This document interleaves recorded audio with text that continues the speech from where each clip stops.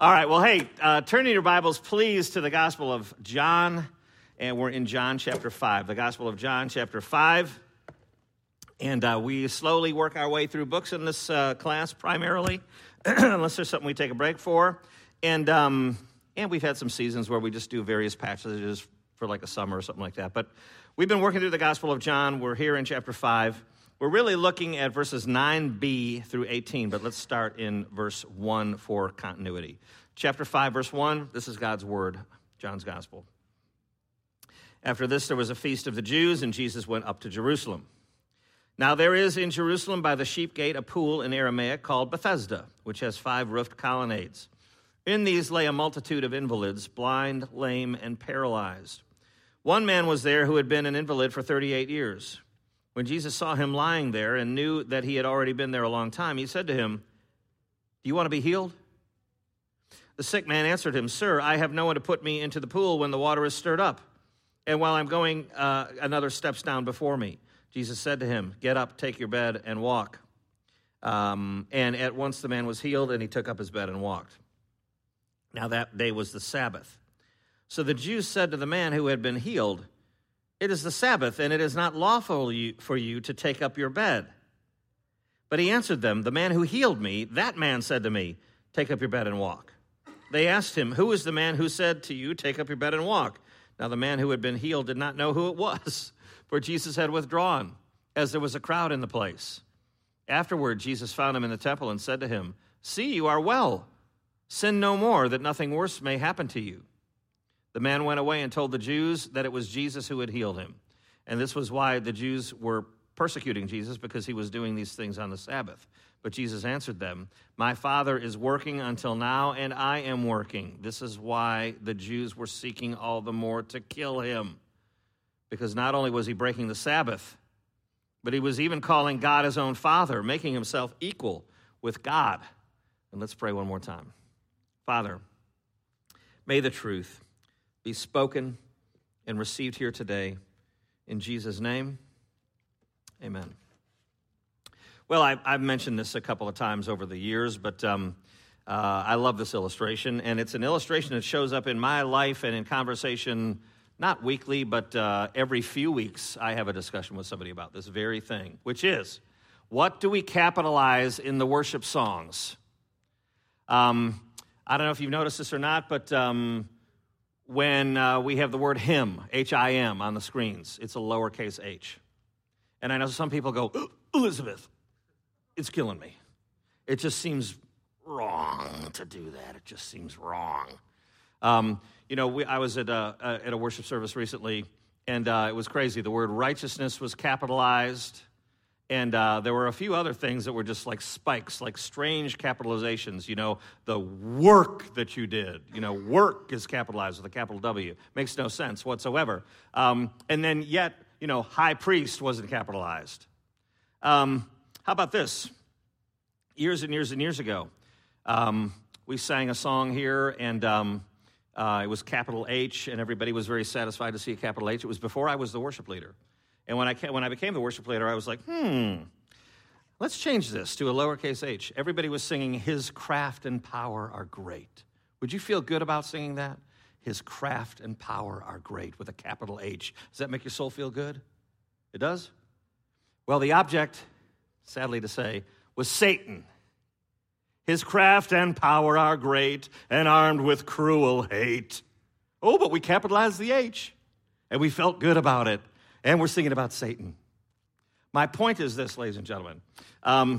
If you have a New American Standard or a New King James Version, you will find capital letters on his and his work and things like that. But if you have an ESV, if you have an NIV, if you have most Bible translations, they do not capitalize all the stuff that's showing up in all these contemporary worship songs. And I know what people are doing. They want to honor God, and they want to capitalize words and give God honor and glory, and I don't make fun of that in any way. But, friends, I'm keeper of the catalog and the words that we sing and process in our minds. Do you think it's good to give God things that are excellent? Do you think that we should give God things that are excellent? How about excellent English? That's my view. I would like to give God excellence, and excellent English is a great way to give excellence to God without all these artificial things. My point in saying all that is you can see that I come at it thinking, what's biblical? What's the right thing to do? Other people come at it and go, oh, what's biblical? What's the right thing to do? But my point in all that to say is this. If you see the word in a song, word with a small W, don't clutch your heart and go, oh, that just feels wrong to me. It feels wrong. It just feels wrong. Well, you better point out a Bible verse when you're talking about right and wrong, because there's a right and wrong and the Bible defines it. It's not what we feel is right or wrong. It's not what we have a hunch for. It is what is right and wrong. So all that to say, all that to build up, additions to God's law are actually dilutions of it. And here's what I mean by that. Back in the day when we first got married, it was cool to have a coat rack. Did y'all used to have a coat rack? You know, you had to have a coat rack, and you had to go to the mall, and you had to go to Bombay, the Bombay store, and buy this dark wood thing that was made out of sawdust and glue, and you had to put it together, and you had this Bombay coat rack. And listen, we used that coat rack. We used it all the time. And we used it quite a bit. So it would be a light jacket, heavy jacket, da-da-da. I'd put on a hat. I'm a bald man, so I have hats. And so eventually, you know, over a winter season where the temperature's changing dramatically, we would have coat. And eventually, you just start throwing them over the top of the coat rack. Just coat. And another coat and a hat. You know, it's just this blob of stuff. Well, when you pile on coats on the coat rack, what can't you see anymore? The coat rack. That is the point, friends.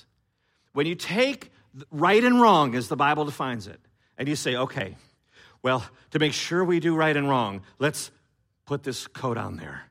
And to make sure we do right and wrong, let's put this other thing on there. Let's say we praise the Lord a lot. Say praise the Lord a lot.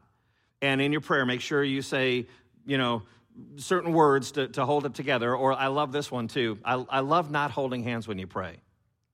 You know why? I've told you that before, but I love not holding hands when you pray. You know why? Number one, I just Purelled. And your child just went like this. So that's number one. But number two is I love seeing what happens to the prayer circle. Let's pray. And then there's dead silence, and you open up your eyes, and they're like, the electricity's broken.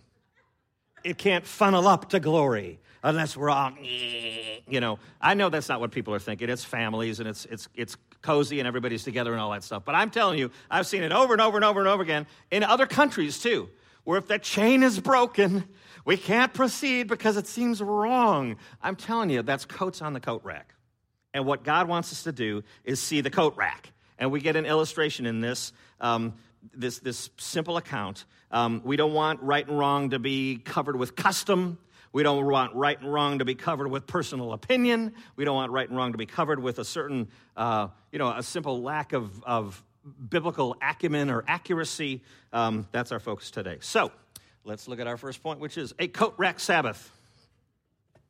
Look at verse 9. And at once the man was healed. So Jesus says to him, get up, take up your bed and walk. And it says in verse 9, and at once the man was healed, he took up his bed and walked. Now here we pick up today. Now that day was the Sabbath.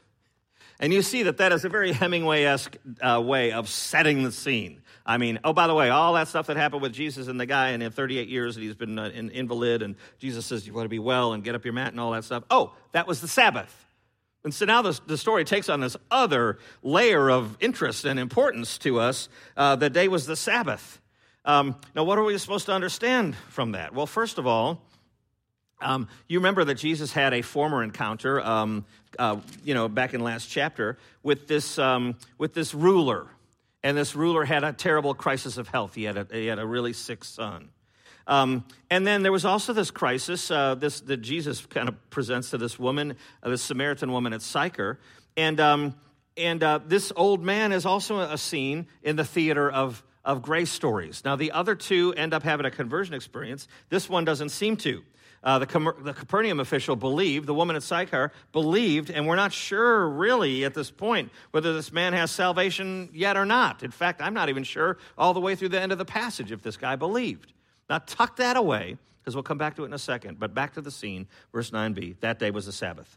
So it's a Sabbath, And the storyline stays right on point with that. And it says in verse 10 that it says, so the Jews said to the man. You see what they're thinking of. The religious leadership is thinking, hey, this is the Sabbath. It's a big deal to them. It was the Sabbath, so the Jews said to the man who had been healed, it is the Sabbath, and it is not lawful for you to take up your bed. So that's the big concern. It's like, you've broken the rules, na boo-boo. Why are you walking around with a mat? In fact, it was probably more than a nice yoga mat from Target. It was probably quite a stinky old, nasty old, gnarly mat, which may have even been some kind of a stretcher because somehow he had to get carried there by a couple people every single day. So, who is this man? It says in verse 20, that's what their question is. They say, who is it that healed you? Verse 12, who is the man who said to you, take up your bed and walk? Yeah, who is the man? That who is really the big question, friends. It's the big question. Who is this person? What they're really saying is, who has the authority to do this? Who has the authority to tell you to take up your mat and walk? And, in verse 17, it will go on to say, Jesus answered them, my Father is working until now, and I am working. Now, that's the divinity of Jesus, not only recorded, but so is the response of the people. And in verse 18, it says, this is why the Jews were seeking to kill him. They were not only because he was breaking the Sabbath, but he was claiming authority. He was telling them who he is, and that's the rub. It's the Sabbath, and who is this guy? Oh, he's claiming to be divine and claiming to be, apparently, above the rules of the Sabbath.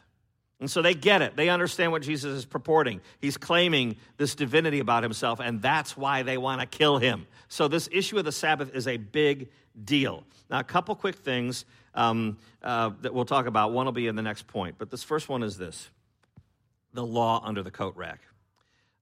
For instance, they take the command to cease from labors, all right? And it's a command. I mean, God builds, we'll talk about it more in the next point. But God gives us the Sabbath. It's something for us. It's something for our good. It says this in Exodus 16:29. See, the Lord has given you the Sabbath. He's given it to you. Therefore, on the sixth day, he gives you bread for 2 days. Remain each of you in his place. Let no one go out of his place on the seventh day. So the people rested on the seventh day. And so you see that not only are they supposed to rest, but it says, remain each of you in his place. So they're not supposed to travel either.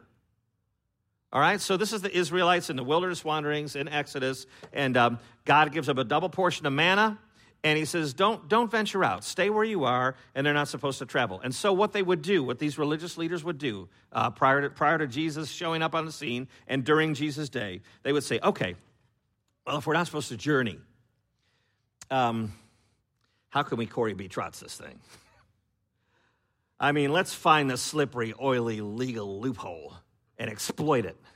All right, so if we can't travel, what if I tie a rope around my leg and tie it to my doorpost, and I go as far as the rope is concerned, and I really haven't traveled because I'm still connected to home? That's what they would do. Or they would say, well, I'm going to get me a plate of food and put it at my buddy Bob's house because he's got video games. And on the Sabbath, I'm going to tie the old rope to the foot and go as far as that takes me, and then I'm going to take that off, and I'm going to go to Bob's house where I got a plate of food waiting for me, and when I get to that plate of food, that's going to be my meal, and in a way, I've established home because I'm eating a meal, and that's how I'm going to get around that loophole, that law. Well, that is coat rack theology, friends, and there's a million things like that too. Like it was illegal per the rabbis to take, like for instance, take your laundry from upstairs to downstairs, okay, because that was working. If you carried it, but if you wore it, well, you're just wearing it. So you could put it on, walk it downstairs, take it off, and you've carried it downstairs, and you haven't violated the law because you haven't done any work. There's all kinds, it goes on and on. Listen, I'm not making this up. You can look it up. There's crazy thing after crazy thing after crazy thing. You can spit on a rock. You can't spit on the mud, because if you spit on the mud, it might mix up, and now you're plowing. It's cuckoo, ladies and gentlemen. It's cuckoo. And so what happens is, rather than saying, okay, what does God want? What will express my personal devotion to this God and the will that he's laid out for me? Rather than doing that, it's like, How can I get away with, with this and that? How can I get away with it without my dumb wife finding out? Is that devotion? Application for your life. I'm not calling my wife dumb, by the way. Would never do that. But I may have said this before, but I'd like to, before I die one day, I've toyed around with writing some kind of a book, and I would love for one of them to be Barnacles on Grace, because there are barnacles on grace all over the place, little customs and little things we do and little habits we have that make us feel righteous, like we're in the goody two-shoes clubs, like holding hands to pray, and even sneezing. This God bless you thing, it's steeped in superstition, right? And you know what I say when people say God bless you? I don't think there's anything wrong with it. I mean, people do it in the, I've done it, heard a dude did it over at a Lowe's one time to me. I went, achoo, and I could hear him say, God bless you, from plumbing. You know what I say? I always say, and you, my child. That's kind of cute, isn't it? God bless you, and you, my child. I don't even like the God bless yous. It just seems like this little weird formality and all that. Anyway, be on guard for sorting things out per the Scriptures. If you can't point to it and say, this is what the Bible says, this is what is right and wrong, if you can't point to it, then don't support it with our little customs and habits and little things that make us feel like we're in the goody two-shoes club. Seek God's law, and do remember that you're ultimately seeking Him. That's what you're looking for. God doesn't give us His law just so that we can follow it like little robots. He wants a personal relationship with us. I mean, isn't that what you want? For that to fuel your love of His law, that you love Him, what He says is who He is. Don't you want a relationship with Him? If so, then you are serving in deep, loving gratitude. All right, second point. A Christian Sabbath. Now, why is the Sabbath such a huge issue? And does the Sabbath make a difference to you and me today? Well, yes. In Genesis 2, it says this, in the creation account, on the seventh day, God finished His work that He had done, and He rested on the seventh day from all the work that He had done. So God rested the seventh day and made it holy, because on it, God rested from all His work that He had done in creation. Now, I would say that is a really highly stylized way of writing, wouldn't you? I mean, it's kind of this noble, poetic form of saying, on the seventh day, God finished His work that He had done. He rested on the seventh day from all the work that He had done. God blessed the seventh day and made it holy because He rested from all the work that He had done. I mean, it's just this statement that will surpass all cultures and all languages and all societies. It's a thing that can be understood for all time. You think that God might be conveying in some grand way that will be sustained throughout history, and Genesis 2 continues to address the Sabbath. And by the way, don't forget the Ten Commandments. I mean, in Exodus 20, it says this, remember the Sabbath day to keep it holy. 6 days you shall labor and do all your work. But on the seventh day is a Sabbath to the Lord your God. On it you shall not do any work. Your son, your daughter, your male servant, female servant, livestock, sojourner who's living in your gates. For God in 6 days made heaven and earth and sea and all that's in them, and rested on the seventh day. Therefore God blessed the Sabbath and made it holy. And so, to a Pharisee's credit, there's at least a concern for God's honor. There's at least a concern for God's honor. There's at least a concern for God's rule of law. It's true. But it can become obscured. And here's how it became obscured. And here's why I have a Christian Sabbath. Not just the Sabbath, but a Christian Sabbath. Look at verse 10. The Jew said to the man who had been healed, it is a Sabbath, and it is not lawful for you to take up your bed. Now, friends, isn't that sweet? He's been lying there for 38 years, can't get around, probably quite well known, I would say, for 38 years if you've been tripping over this guy. Religious leadership knows about this pool. They know about the paralyzed and the lame and the blind. And their response is not, wow, you can walk. Wow, praise for that. I mean, good for you. That's amazing. How did this happen? What they see is, you can't be carrying around a mat on the Saturday. That's all they can see. They see transgression, and they miss the point that the Sabbath is good for us. The Sabbath was given by God for our benefit, and that's the thing they don't see. They turn it rather into a series of tedious moral gymnastics so they could check off the box of having fulfilled their little religious duty, which does not impress God in any way. In fact, it repels him because he's repelled by the proud. In fact, the Bible says in a couple of places that he resists the proud. Well, the proud say, you ought to be impressed by this God because I really knocked out some good, righteous stuff here. God resists that. Well, friends, application for your life. What do we do with the messy scenes that are all around us? Because the church is filled with messy scenes.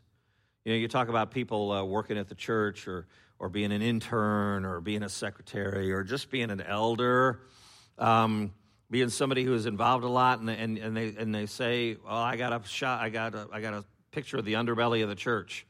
Well, guess what? You are the underbelly of the church. We all are. I mean, we're just flawed and needy and limping, and we do unpredictably stupid, sinful things, don't we? Things we're ashamed of, and sin is embarrassing. It is. What do we do with all these people who are among us, including ourselves, who are rocked with sin and fears and lusts and idols and behaviors that they've been fighting as long as they can remember?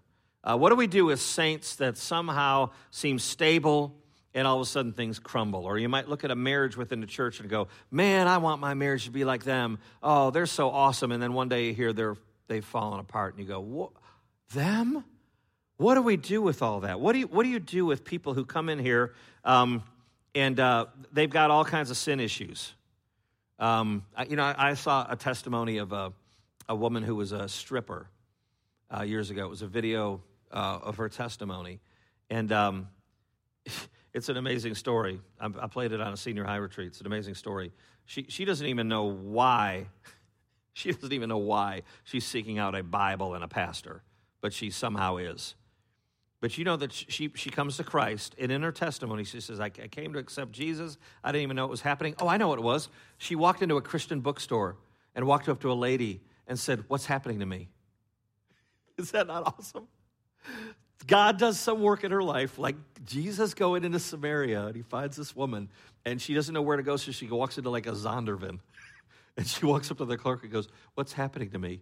And the lady says, well, what? And well, I'm finding myself yearning for the Bible and wanting to pray, and I'm wanting and the lady goes, well, honey, God's saving you. Indeed. Well, my point is, she went to her job for 3 more weeks as a stripper. And after about 3 weeks, she went to the front door of the place, and she was like, I can't do this anymore. But it took 3 weeks. My point is, what do we do with those 3-week people? Or those 2-year people? Or those people that have struggled with the sin for 25 years, and they keep coming in the door and they blow it, and they keep coming in the door and they blow it. What do we do? What we want to do is clean up the mess and then go, good. Now, here's Jesus. No. Jesus is the mess cleaner-upper. He's the mess cleaner-upper, and he does it in the power of the Spirit he sends. Just like seeing a restored man working on the Sabbath. You see him working on the Sabbath, carrying his mat. What you ought to do is go, hey, buddy, I know you're carrying your mat on the Sabbath. You're not really supposed to do that, but why don't you come on over and let's grill some hamburgers. Let's celebrate. I think it would be appropriate. All I'm saying is that the church, among the many things she is always a hospital. And what we want to do with the hurting and the limping and the messy, bloody scenes that walk in here is just love them and tend to their wounds and let the Holy Spirit sort it all out. We don't need to fix them and get our perceptions of the law all squared off before we can have them. Let God do the work through us. All right, next point, last point. Getting the point. Verse 14. Afterward, Jesus found him in the temple and said, remember, he didn't even know who Jesus was. Guy says, you want to be well? And he says, well, I got nobody to take me into the magic waters there, Arkansas hot springs. And Jesus says, get up your mat and walk, take your mat and walk. And he does. And then Jesus disappears into the crowd. The guy doesn't even know who he is. And so afterward, Jesus finds the guy in the temple. He comes up to him. He goes, hey, see, you are well. Sin no more, that nothing worse may happen to you. Now, let's apply this and explain this all in one shot. Don't be scared when you read that. If you read that nothing worse may happen to you, that all sounds scary and it sounds works-oriented, and we're going, Jesus, what are you doing to your own gospel there? Listen, flip ahead, if you would, to chapter 9. Same Jesus. Here's a lesson from the lips of the Savior. And I think that this shines light on what we're looking at. Because commentators, they disagree about what we're looking at in our passage today. I think this shines light on it. John chapter 9, verse 1. As Jesus passed by, he saw a man blind from birth, and his disciples asked him, Rabbi, who sinned, this man or his parents, that he was born blind? Jesus answered, it was not that this man sinned or his parents, but that the works of God might be displayed in him. We must work the works of him who sent me while it is day. Night is coming when no one can work. So Jesus is saying, no. It was no one's sin that caused him to be born blind. It was that I might be glorified in doing a healing work in this man, that God would be glorified in his life. And so I think that shines light on what we're saying here. When Jesus says to the guy, hey, see, you're well, sin no more, that nothing worse may happen to you. I don't think Jesus is saying, and there are some commentators that will argue that he is, and it's shocking to me, actually. Friends, is there something worse than being paralyzed, unable to walk? Is there something worse than that? Yeah. You know what it is? Gehenna. You know what it is? Dying and spending an eternity apart from God's love and grace. That's worse than being lame all your life. That's what Jesus was up to. It's not some reference to some guy's former deed. It's a summons to believe in the Savior. Jesus approaches him. There's not a regenerated heart yet. And Jesus says, hey, see, you are well. Sin no more, that nothing worse may happen to you. In other words, Jesus is carrying out this work. If you flip back down to verse 18, the end of verse 17, it says, in fact, I'll even show you. I underlined working and wrote an arrow that pointed back up just so I would remember what the heck I was talking about. Jesus answered them, my Father is working until now, and I am working. Well, what is the work that Jesus is doing? It is this. Sin no more, that nothing worse may happen to you. There's an eternal situation here, my friend. Oh, I'm glad you took up your mat and were able to walk. But guess what? Somebody had authority to do that. Somebody had authority to take your old dry bones and make them walking around again. And Jesus is that somebody. I got a cool quote for you, and then we'll close up. Yeah. Jesus reaches beyond to remind that God himself goes beyond the letter of the Sabbath law in working to constantly sustain the world and in acting with grace toward needy people on the Sabbath. Implicit in the claim is a self-consciousness of the most audacious and revolutionary kind. Jesus is claiming a unique identity with the Father, a fact not lost on his hearers, which provokes their hardening commitment to eliminate him. I know that's a lot of verbiage, and I just stumbled over it. It's a lot more pretty if I read it majestically. But it's all to say they get what the situation is. Jesus tells this guy to pick up his mat and walk, and guess what? The guy does. And then Jesus says, my Father is working and I'm working. Well, they understand what Jesus is saying. It says that's why they were seeking to kill him. Because not just because he was breaking the Sabbath, but because he was calling himself equal to God and calling God his Father. Now, I close with something that I've been thinking about lately. Jesus asks the man, I think it's just a cool question in verse 6, when he says, do you want to be healed, at the end of verse 6. He comes to this guy, he's at the pool of the Bethesda, and he sees all these people, and Jesus approaches this one particular guy who's been sick for 38 years, he's been laying there, he can't walk, and Jesus walks up and says, do you want to be healed? Now that's a bigger question than it looks. When Jesus says, do you want to be healed, he's really saying, do you want your life to be radically altered and never the same ever again. All of your allegiances will be aligned with God throughout your lifetime and toward eternity. And that's really the gospel situation, friends. If I had to choose between a crummy place and a wonderful place after I'm dead, I'll take the wonderful place. That sounds great. If that's the brochure, and if you're closing the deal and you put them out there, I'll go, I'll take that one. Sounds nice. But is that what salvation is? No. There is a radical nature. I mean, the people who couldn't walk before can walk. And the people who can't see the kingdom of God can suddenly see the kingdom of God. And the people who thought that this book was absolute foolishness and that Christians were a bunch of nincompoops and that we're just, flat earth, UFO nut jobs, all of a sudden they go, wow, I see the beauty and glory of God's handiwork and everything that's been made. Cosmos, everything else. I mean, everything's different. That's the gospel plea. And I make to you the gospel plea. You want to be healed? Searching person? Heart that has a question mark? You want to be healed? It's more than just, just sign me up. That sounds like a nice tour. It's, do you want everything about your life to be flipped on top of itself? You want everything to be topsy-turvy? Do you want what you scoffed at to become the most precious thing in the universe? Well, that's what you get with this Christ. Receive the Lord of glory. He's the one who lived the perfect life that you couldn't live, and he died the death that you should have died. That's the gospel transaction. Believe it and live. Let's pray. Father, I pray that I haven't muddled your message or stumbled into the way of truth.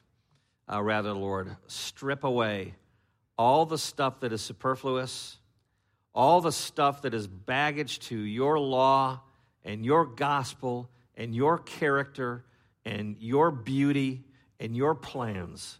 Strip it all away, Lord, that we might not point to some thing and say, I'm okay because of that. What we want is you, the living God, and we want to love you, and we want to adore you and live that way, that our gratitude and love might be expressed in what we do. So empower us, Lord. Help us in the life of our church. Let us own the church that you love. Let us embrace the messes that come through our doors, and let us not try to fix them, but let us try to love them and bandage them and let you in your power do the saving work. We pray all these things in Christ's name. Amen. Thanks, everybody.